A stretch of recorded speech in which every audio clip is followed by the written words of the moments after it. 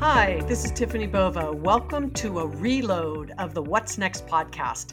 This is one of my favorite episodes, and I always like to bring those ones back that had a huge impact, not only on myself, but I got a lot of feedback from listeners just like you. I hope you enjoy this week's reload of the What's Next podcast. Hi, welcome to this week's What's Next podcast, where I have the pleasure of welcoming Nick Davis to the show. He is a managing partner at Reaching the Future Faster and author of the Amazon bestselling book, Future Ready, A Changemaker's Guide to the Exponential Revolution. He is the prior VP of Enterprise Solutions and the current faculty chair for corporate innovation at Singularity University. He is also a venture partner at Bold Capital, which invests in high-growth startups that leverage exponential technologies. He's previously served as external innovation leader for PwC and the director of corporate development for the Anderson School of Management at UCLA. Nick, welcome to the show today. Thank you for having me, ma'am. Excited to be here. Yeah, so we're going to have a little fun. So we're going to start out with something I call bullish and bearish. As my listeners know, nothing too painful, I hope. Bullish is you're for it. Bearish, you're against it. Are you ready? I am ready to go. All right. First one. Shopping via augmented reality or virtual reality. Bullish or bearish? Well, obvious one for me, right? Bullish. All right. Well, I have to give softballs, right? So, all right. The next one. Working from home. Bullish or bearish? Bullish. All right. We'll talk about that one in a minute. And then the third one, a little, more fun. Drive-in theaters. Bullish or bearish? Given the state of things now, I will definitely say bullish. Yeah, I have to say, I was like, look, there's all these empty malls and huge parking lots. I don't know why someone's not putting up, old black and whites and bring back the drive-in. So I'm glad that you said that. But let's get right down to the brass tacks of this, because you spend so much of your time around innovative technologies and change makers and companies that are doing really innovative things. And so I'm going to back up to those bullish and bearish. And let's start a little bit with the augmented reality and virtual reality. I know that you've got some thoughts there about, how that may just future shape the way consumers maybe engage with brands, but also people experience all kinds of things, picking paints or furniture or whatever it might be, buying houses now, especially in the light of what's going on. So maybe walk people through sort of your thinking on why you were so bullish on that comment or question. Yeah, I think, the current state of things isn't, with COVID-19 isn't necessarily, driving this particular trend, although it's certainly increasing and accelerating it. I think for me, the kind of big two areas that will experience these is retail and training, right? And so for retail first, you mentioned a couple things there. Customers are wanting a more immersive experience. They want to be able to understand and feel and experience the products that they're buying today. And ultimately, we're now seeing places where it's not always safe to do that in a in-person, in-store packed experience, right? Walking through a Walmart or a Target. And so, I think retailers for a while have been getting smart on, leveraging the phones themselves with, multiple cameras to do overlays of augmented reality to show someone more product details or more information around, how a piece of furniture will fit into a room and what it will look like and so on.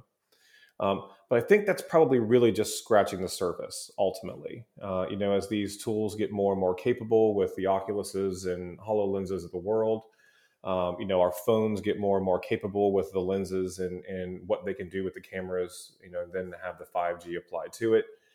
I think we'll start to experience a world where a digital overlay is kind of ever present, if you will, and hopefully not too intrusive. And so, it really can expand our purchasing experience and help us feel and live and see and, even digitally touch products before we really make the purchase themselves. And allow retailers to kind of reach us in a new and more immersive way. From a training standpoint, and this is probably the one where I'm the most bullish, we're reaching a point now where the need for individuals to upskill and reskill is just accelerating at an exponential rate. And now we're hitting a paradigm where kind of the classroom itself, from a safety perspective, is being disrupted. We're seeing, obviously, a whole new paradigm here that we've never seen before. And we now can say, I can put the instructor, I can put the person teaching me a trade skill, into my physical world using augmented reality, right? If I'm trying to train someone to be a plumber, I can put a HoloLens on them, and the plumber's hand that's teaching can come in from the digital world and point to where they need to screw or tighten or move or learn to be able to do that certain trade. And it's going to give us this whole new paradigm for immersive learning. There's a lot being done to kind of full VR, classrooms, go and do conferences in a virtual world. We're seeing huge concerts with hundreds of thousands of people through gaming. I think we're getting more comfortable with this Ready Player One world that we're sprinting towards. But training is a big piece where, especially I think for augmented reality, where we can overlay this learning into the person's physical world that they're currently present in. It will get more and more immersive around us, and obviously increase the rate of adoption across all the different learning platforms. Well, so I was working on something this morning and kind of talking about, writing about, I should say, AR and VR, and thinking of using an Oculus or someone like that, we've had these things available for some time, and so maybe this current pandemic is going to be the catalyst that gets people to feel more comfortable with using some of these, I'm going to use innovative technologies that for the long tail feels really disruptive and innovative, but for people who live in the tech world or Silicon Valley or work for a tech company, or talk about it all the time, it's kind of like, yes, these are things we could have been doing, and we're going to do more now. So do you think that some of these behavior changes or the things that have been learned will stick as we get ourselves kind of back to work and back to growth? And I'm not using back to normal. I'm using sort of this new future as my term. But do you think that some of these habits will stick? I do. I mean, the one I've been hearing a lot recently is kind of the new better, not the new normal, and I like that new better, kind of focus. I think we're going to take lessons learned for hopefully a lot from this, right? Trying to understand what we could have done better before, what we learn about ourselves and the way we run our businesses during, and then ultimately apply those to how we operate in the future. And you think about the massive amount, millions of people who have now immediately learn how to teleconference. They're working from home. They're doing remote working, and Zoom obviously being the biggest player in that. We've taught an entire population of individuals who were really resistant to that to now do it very, very quickly. And I think, there's obviously all kinds of, parenting from home and different complexities that happen with that. But I think we've trained a new muscle in ourselves as a society, where we're starting to say, these technologies really can allow us to be proficient, outside the office. And, of the different conversations I've been having, it sounds a lot like, for the first time ever for us, an individual who can work from home will at least have the ability to choose whether and when. Whereas the old paradigm was like, even if they could get it done, on a beach with a laptop or in a HoloLens, it doesn't, whatever device you want to use, it was still a social pressure to come to work, especially in more a little older companies that have been more established. Well, now it's like I'm perfectly capable to bring my whole self, my whole work through this remote experience, show up, get it done. I'm hearing a lot of people in my network say they're working more because obviously they've got their whole life that they can kind of jump back in, after the kids go to bed at 11 o'clock and finish something. And so it'll be interesting to see if productivity, decreased a lot, or if there's situations where, we now learn and have taught ourselves that, working from home isn't a bad thing. It's actually got some really good pluses, and people stick with it. Yeah, and I'd say that I think that working from home is one of those, so that one of those questions, right? That I've worked from home for 14 years, and while I travel a ton, so I'm not like home 9 to 5, 5 days a week, just working out of the house.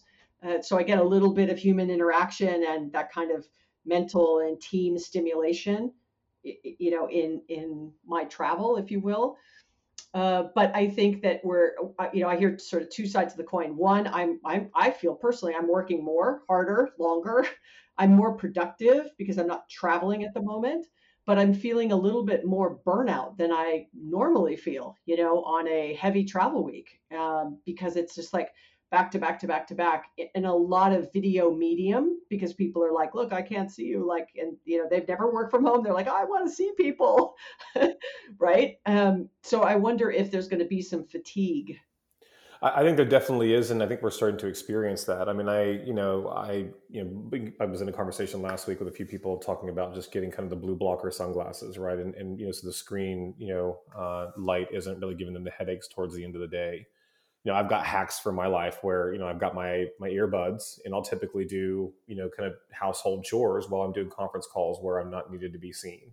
Because it just keeps me active, keep me moving. Because if I'm staring at this screen for multiple hours a day, it can really wear on you. And so I think we're going to have to learn to be cognizant of the fact that, with this new movement towards more flexible working environments, that flexibility doesn't just mean, you sit at your desk at work and you sit at your desk at home. And that's the new paradigm. I want to live in a world where, it's perfectly okay for me to be taking a conference with a client as we're working on a problem, but I'm also walking my dog, right? And there may be a little bit of a wind interference or whatever, but that entirety of what I'm able to bring isn't discounted because of that, right? And the more we can leverage these technologies to bring these experiences forward, but still be human while we do it, and we all allow ourselves that comfort level with it. I mean, I see so many now where the dogs are in the laps and the kids are in the background, and now that social pressure is gone from it because it's happening to all of us, right? And there's a less judgment that comes with it whenever, like, well, you've got your dog, I have my dog, it's all fine. It's not like you're that one outlier person who's at their house with their, called home sick with their children today, and everyone else is in the suit and tie in the office, right? That makes you feel strange. But now I think we're all embracing it in a really supportive manner, and it feels different. But you really got to be cognizant of the fact that sitting in a chair for multiple hours in the office is going to have an impact on your health, and it will have the same impact if you do it at home. Yeah, and I couldn't agree more. I mean, I think that um, and you see so many businesses in this pivot. It's not just working from home; it's educating from home and healthcare from home and shopping from home and all of this. And um, I think that people are a little more forgiving for things that are going on. If you're distracted or it's just a little crazy. So it'll be interesting to see how this tends to balance out, especially with all these advancements in technologies that maybe were not used as much as they are being used at the moment. Video is just one, but there's all kinds. Um, yeah, and so maybe talk a little bit about the sort of the guide. Let's get into your book, A Future Ready. I know you came up with this kind of thinking around this exponential revolution. Maybe you can share what that's all about. Yeah, absolutely. Yeah. So, I mean, the book is basically encapsulation of, the last, 10 years or so of the work that I've been doing with, kind of the Fortune 200 range brands. And it really comes down to kind of, how are we navigating our way to the future, ultimately. Of course, technology plays a large role in that, but so does leadership, so does strategy, so does culture.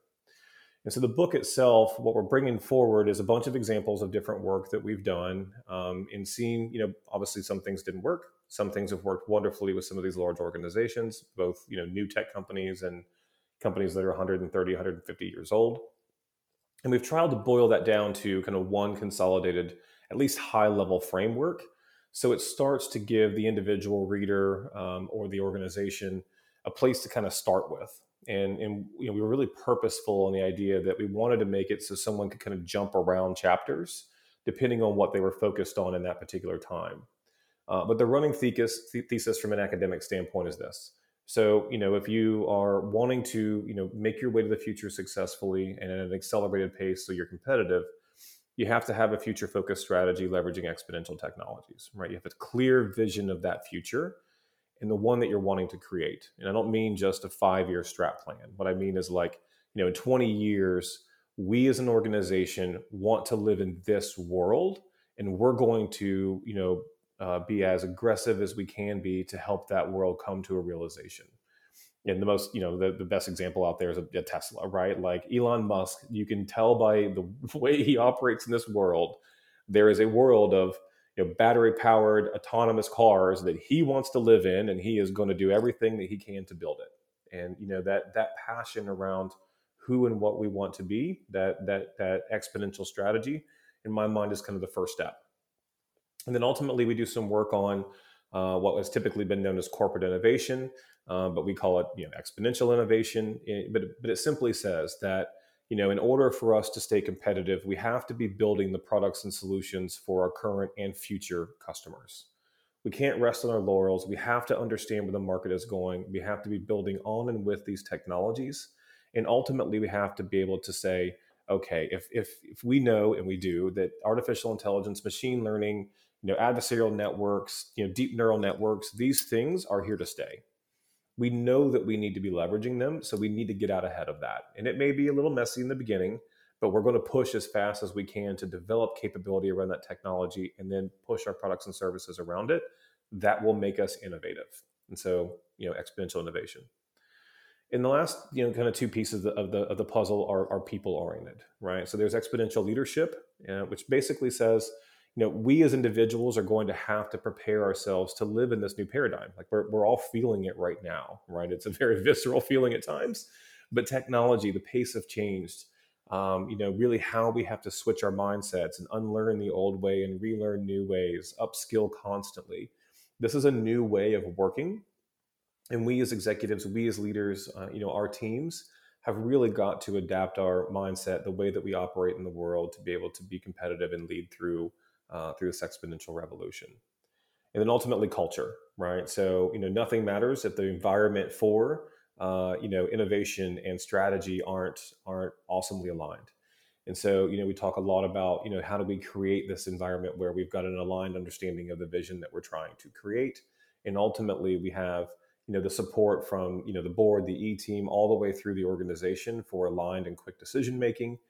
How can we all support each other to be able to get there? Because we all know if it's a bad culture, you can say you're as innovative as you want to, but ultimately it's going to fail. So, strategy, innovation, leadership, and culture, it doesn't sound, hugely complex, but as you get deeper into the models in the book, we're talking about everything from, how does HR manage their robot workforce to, how do you create the waves of disruption and become the surfer as you ride them? There's a lot of different examples and stories that we bring out, and some cautionary tales as well. And so if someone's, listening to this, they haven't read the book yet. What do you think, if you were to say across those three axes, right? Innovation, leadership, culture, where would you recommend people begin?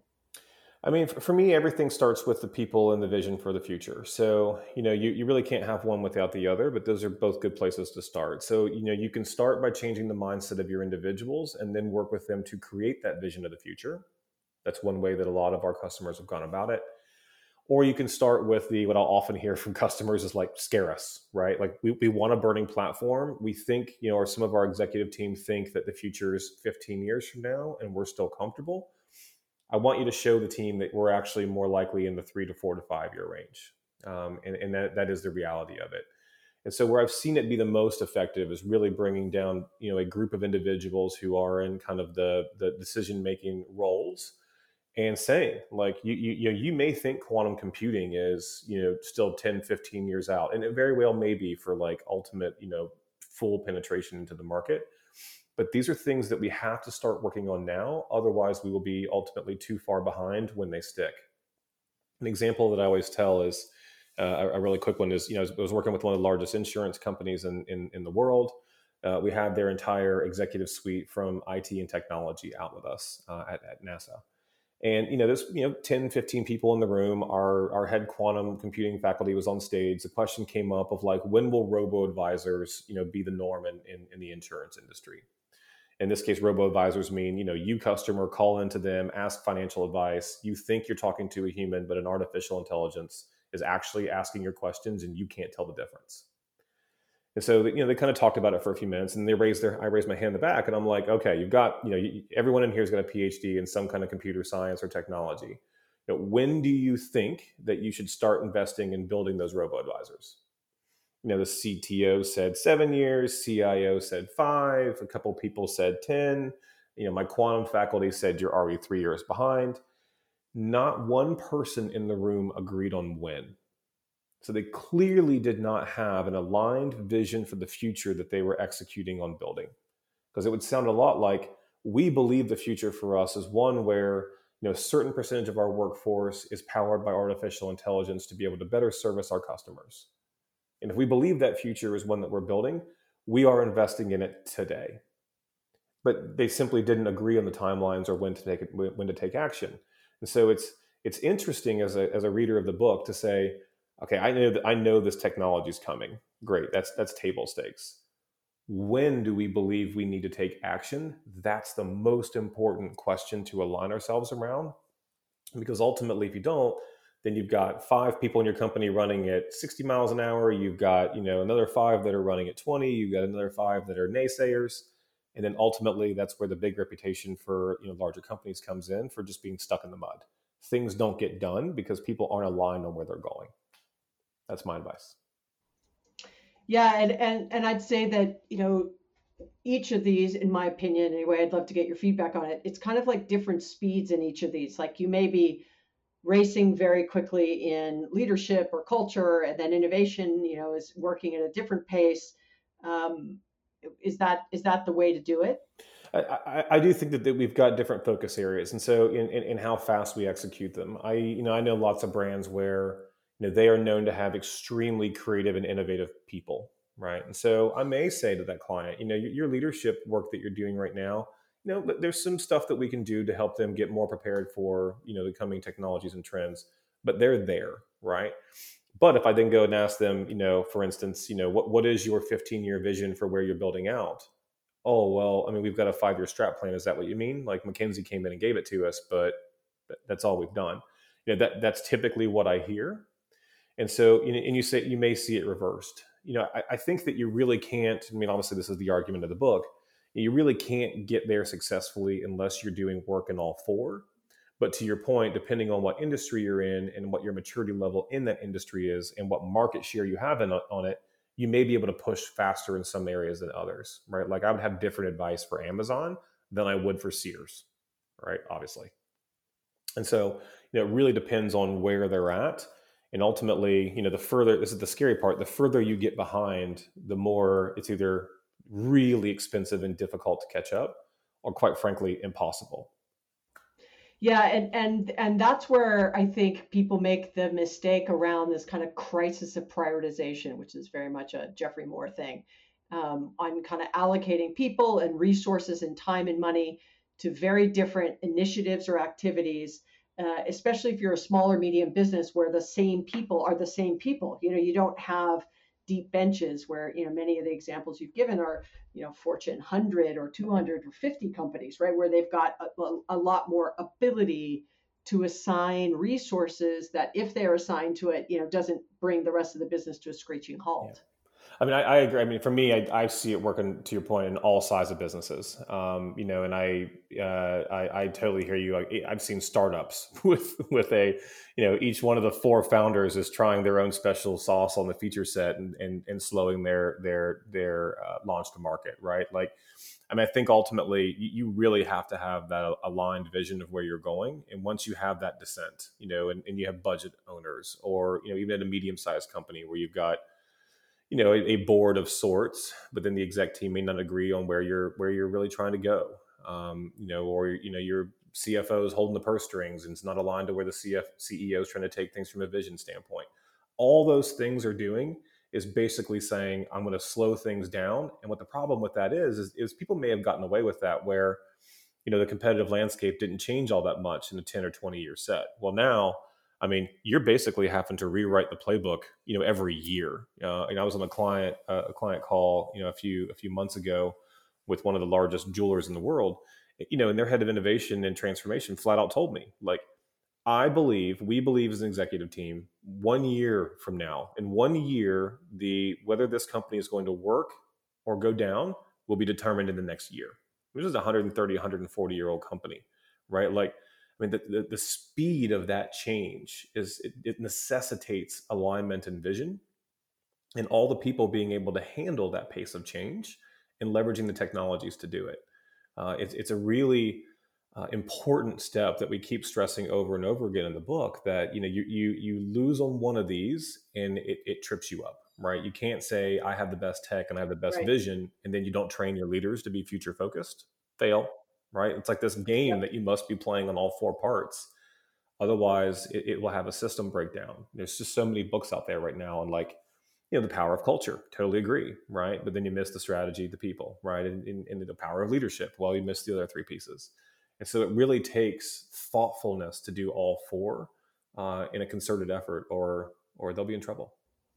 Well, that's a great way to sort of wrap this up, because I think there's just so much fantastic advice in there, and hopefully the listeners, and me as well. I mean, I'm a firm believer in trying to separate big thoughts, into conversations that are more digestible versus these big macro statements, which, by the way, tend to be true.